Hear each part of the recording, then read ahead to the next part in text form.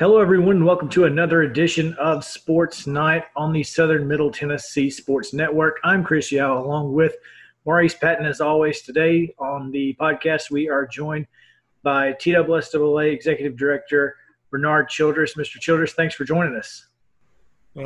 Chris, thanks for having me on. Absolutely. First day of the dead period, Bernard. Heard of any violations yet? Oh, no. Haven't heard of any violations, Maurice, but definitely have talked to some principals as well as superintendents this morning, making sure that they were doing the right things. Hey, sometimes it's better to get forgiveness than permission, I guess, right? Well, I mean, I don't think it's much of forgiveness with all the things that are going on now with the pandemic. And, you know, we're having people ask for exceptions to have graduation, for example, during the dead period and things like that, which definitely is something that we would, approve. But they were just making sure that athletes could attend events, where coaches would be present like that. So, all those things are being ironed out today. And I guess that makes sense, kind of a better safe than sorry phone call right there. Much better. We would much rather deal with it on the front end than on the back end. You're exactly right. Yeah. Hey, I'm sure you're aware last week down here at Columbia Central, we had to suspend the last week of football practice leading up to the dead period because of a positive COVID-19 test. Speaking of the pandemic, are you aware of any other interruptions based on the pandemic that took place leading up to the dead period? Well, not necessarily interruptions like the situation that occurred at Columbia Central. Of course, I got the call that morning about the Columbia Central situation, but we have had some other student athletes that have tested positive. That one, for example, and I won't even mention the area, had tested positive, but he had not even been to practice. But he was definitely a member of one of the high school football teams, but he had been at home quarantining for about a week and did not go to practice. So we definitely have heard of other cases, but no case has reached the level that it did at Columbia Central, where everything had to be shut down. With that being the case, how concerned are you as we come back from dead period with regards to that type of thing? Well, I mean, I think we're very concerned, and not just it's not just about athletics. We're concerned when it comes to the athletic arena. As always, our number one goal is to keep our student athletes safe. But we're working, with doctors that specialize in infectious diseases, and they're guiding us. And what I've said many times is it's not us making the schedule right now. It's the pandemic that's making the schedule. It's determining what we do and how we do it. And we're not going to waver from that. We're going to get the advice from the individuals that know what they're talking about. And those are the medical doctors and the experts that specialize in infectious diseases. And I think the thing that we feel comfortable with is that we not only have people at the local and state level, but we have that national audience right now, and we're on meetings. I can tell you, doing a Zoom meeting with you all right now, but right after this meeting, we're going to be meeting with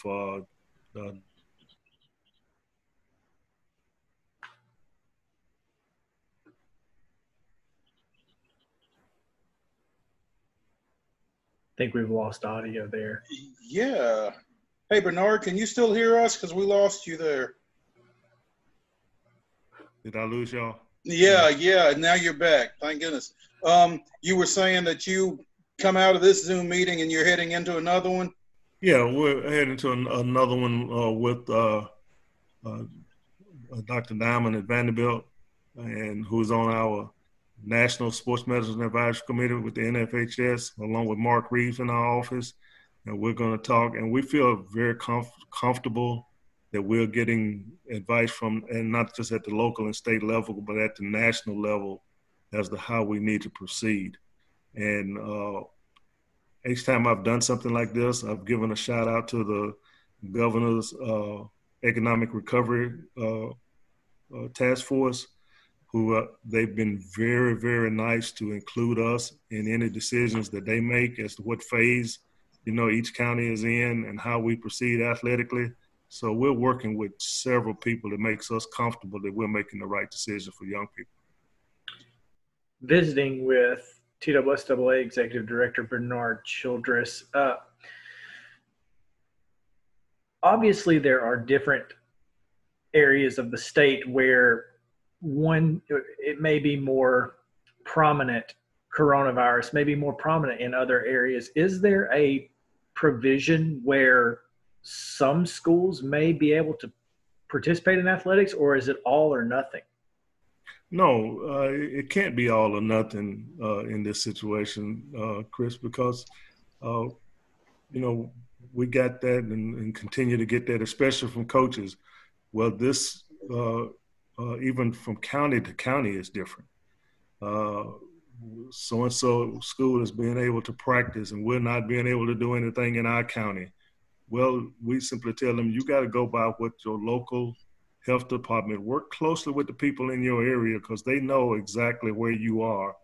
And you've got to make sure that you're doing exactly what those individuals, and you're working closely with the health department and, of course, following the governor's guidelines and the guidelines that the schools set themselves as far as when they can practice, when they can participate. And every county is going to be different. And when we get, and I know you all have heard it, well, it has to be all or nothing. Either you're practicing or you're not practicing all across the state. And, our response to that is, how is that fair to a county? For example, I think all the way up until a couple of weeks ago, I use Hancock County for an example. They had no cases until a couple of weeks ago, and they may have had one. How is it fair to the kids in Hancock County who just are hearing about the pandemic to not be able to practice if their superintendent and their local health department feels like it's safe for them to be able to, participate in activities? How is that fair to shut them down when, they're not having any issues, at the current time? Right around here in Middle Tennessee, Bernard, it looks like particularly Metro Nashville and maybe Clarksville, Montgomery County are going to have a tough time getting started up. I know Chris asked, would there be provisions, but how, when you've got, particularly for football, because obviously we're so football driven, certainly don't want to leave out volleyball and girls soccer and everything else that's coming this fall. But right. The most eyes are on football. As you look at region play, and you've got teams from various counties, some that may have started up, some that may not have, how do you guys see yourselves approaching that, or have you gotten that far along yet? Well, and that's such a great question, because in a national meeting just Thursday of last week, I think that was discussed. Probably we were supposed to have been on the call for an hour and a half. It probably stretched a couple of hours because people were trying to, all across the nation, were saying basically the same thing when it comes to that regional play in football. What are you going to do if you get a situation where two teams compete on a Friday night and then you find out that a couple of kids tested positive and now you got to shut everything down and all of those teams have to quarantine. Everyone on the team has to quarantine. We don't even know what those guidelines are going to say going forward, because at one time, if you can remember, it says the individuals that test positive had to quarantine. Now they're coming back and saying anyone that has been in contact with that individual for 10 minutes needs to be quarantined for 14 days. We haven't gotten to that point. We don't even know what that's going to look like.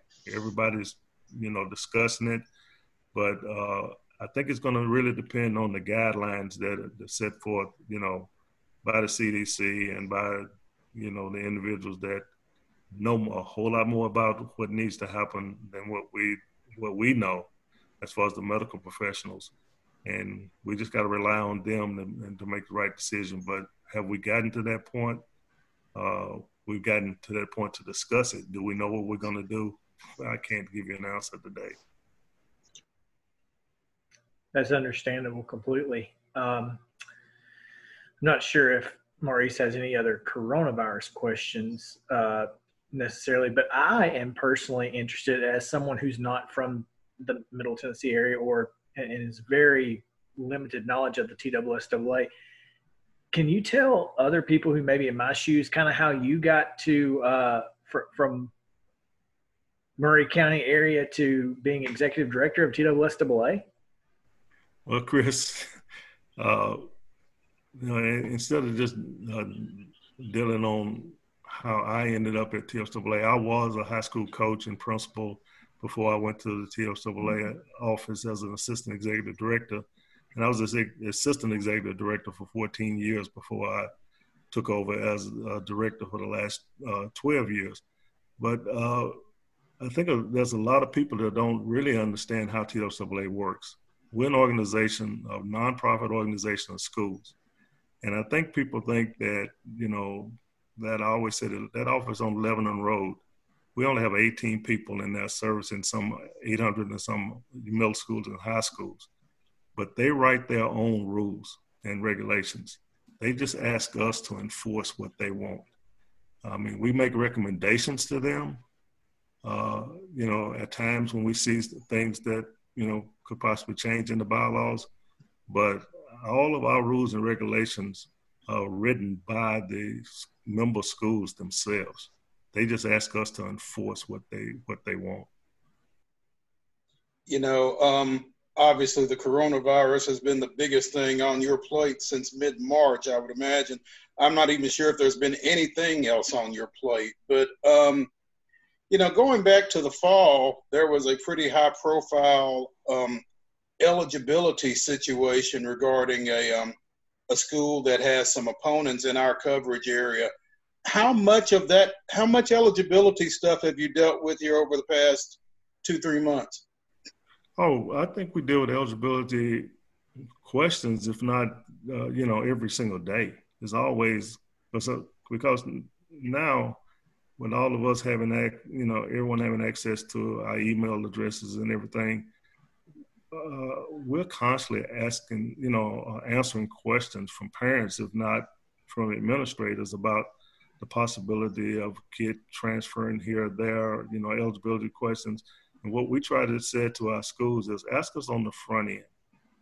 If you have any situation whatsoever that's questionable, pick up the phone and call us, email us. Let's talk about and get the interpretation of whether the kid's going to be eligible or ineligible. We want to deal with all of these situations on the front end and not get into a situation on the back end like you talked about the situation in the fall of last year, where, you find out the kid is ineligible and then all of a sudden schools have to end up forfeiting the contest, because that's not even fair to the other kids on whichever team that is. And trust me, we don't go to work every day to deal with situations like that. Our job is, and I say this to our staff all the time, our job is to make kids eligible to participate. We're about participation and we want those participation numbers up. But we got to do that within the confines of the rules. And if there's any rule that we can use to make a kid eligible, that's what we do. We don't go to work every day to try to get kids ineligible to participate. Speaking of that, Legislative Council back this spring, I think it was, dealt with a rule that has drawn a lot of attention over the past years. You guys got rid of the All-Star rule. Yeah, and it was time. I mean, when you look at the All-Star participation rule and the way it was written and making kids ineligible if they participate in the All-Stars, we have so many All-Star events that were occurring. But the inconsistency is what was causing us a problem, and especially, and you've been in it long enough, Maurice, to know how we dealt with baseball. And that was the one that was in summer baseball, kids were, and just didn't think it was consistent when you said one kid, if it was invited to an all-star game, if their school hadn't started in the summer, that they could participate. But if your school had started in the fall, then you got invited to the same all-star game, you could not participate. I mean, that to us just didn't make sense. And, I think it boiled down to this is educational athletics. We're about school sports. Why do we really care if parents really want their kids to participate in an event and the coaches are fine with it? Why should we be dictating to them that they can't participate in an event like that? So I think it was a good change. The council, and that was one that we as a staff proposed, but the schools voted on it in the regional meetings in November, overwhelmingly voted to do away with it. And I think it's going to be a good change for the association. Absolutely. Once again, talking with TWSAA Director Bernard Childress, it seems like we all are exactly like you just said. You are in the business of helping participation and keeping it at a high level. Have you been happy with the way that high school athletics has allowed more kids to participate in, 2 or 3 more sports, instead of just the focusing on one? It seems like lately everybody's kind of opened up and said, hey, multi-sport athletes are really positive. What's been your take on that? Yeah, I mean, absolutely. We encourage multi-sport participation, and, specialization, was pretty much almost taking over high school sports for a while, but I think it's kind of shifting in a different direction because there's so many parents, for example, that feel like their kid is going, in order for them to receive athletic scholarships, so to speak, in a certain sport, that they have to specialize in that sport. And it's just the opposite to that. When you talk to college coaches, for example, and they are looking for athletes who are well-rounded and who participate in different sports, because every sport teaches you something different. We're not about, preparing kids to play college sports anyway, because 98% of our student athletes are not going to go on and play at the next level. That 2% that's going to do that, they have the talent and the gift to go ahead and work hard and participate at that level. But we want to enhance the students' education by providing activities that would, basically get them to love school. And I use this analogy all the time. I said, believe it or not, every kid doesn't go to school to learn. They learn because they're in school. Sure. Our job is to provide activities to get them there. And the more activities they can get involved with, especially athletics, we already know, because there's been studies done. And one study that I always talk about is the one from the University of Michigan years ago, where they said students who participate in athletics, those are the ones that, have low attendance rates, all the things that we try to do, and we want kids to, as far as numbers are concerned. Those kids are the ones that go to school regularly. They score high on the SAT, ACT, and standardized tests. Those are the ones that graduate, go on to college, graduate, and come back, and they're successful in their communities, and they contribute to society. That's what this is all about for us, is that we're trying to make kids well-rounded enough to know that you go on and your ultimate goal is to be successful in life. Absolutely. That's what you see, obviously with, like you said, eligibility rules, that you have to do well in school in order to participate in athletics. So it's very important. And that's a motivating factor for a lot of kids. I know I've seen it, we all have. Yeah. And go ahead. And I was just on a conversation with superintendents just last week, and they wanted an update as to where we were, in fall sports. But my question to them was, let's put sports to the side. Let's start with the foundation of why we exist, and that is to enhance the education of young people, to help you all enhance their education. What we're going to do about starting school? That's the question we have: is school's going to, our school's going to start on time? You're going to be on an abbreviated schedule. Can you tell us anything about what that classroom setting looks like? And so it's just so many things to this pandemic that we're having to, try to filter through to get some answers. Sure. We're visiting with TSSAA Executive Director Bernard Childress, a Columbia native, Columbia Central Hall of Famer. And Bernard, before we let you go, we've kind of come full circle here. You mentioned, in answer to what will high school athletics look like this fall, your question is, what will high school look like this fall? Is it almost paramount that kids actually physically be in the school building in order for athletics to take place? Or do you see a remote learning situation that would still allow athletics, or how would you see that?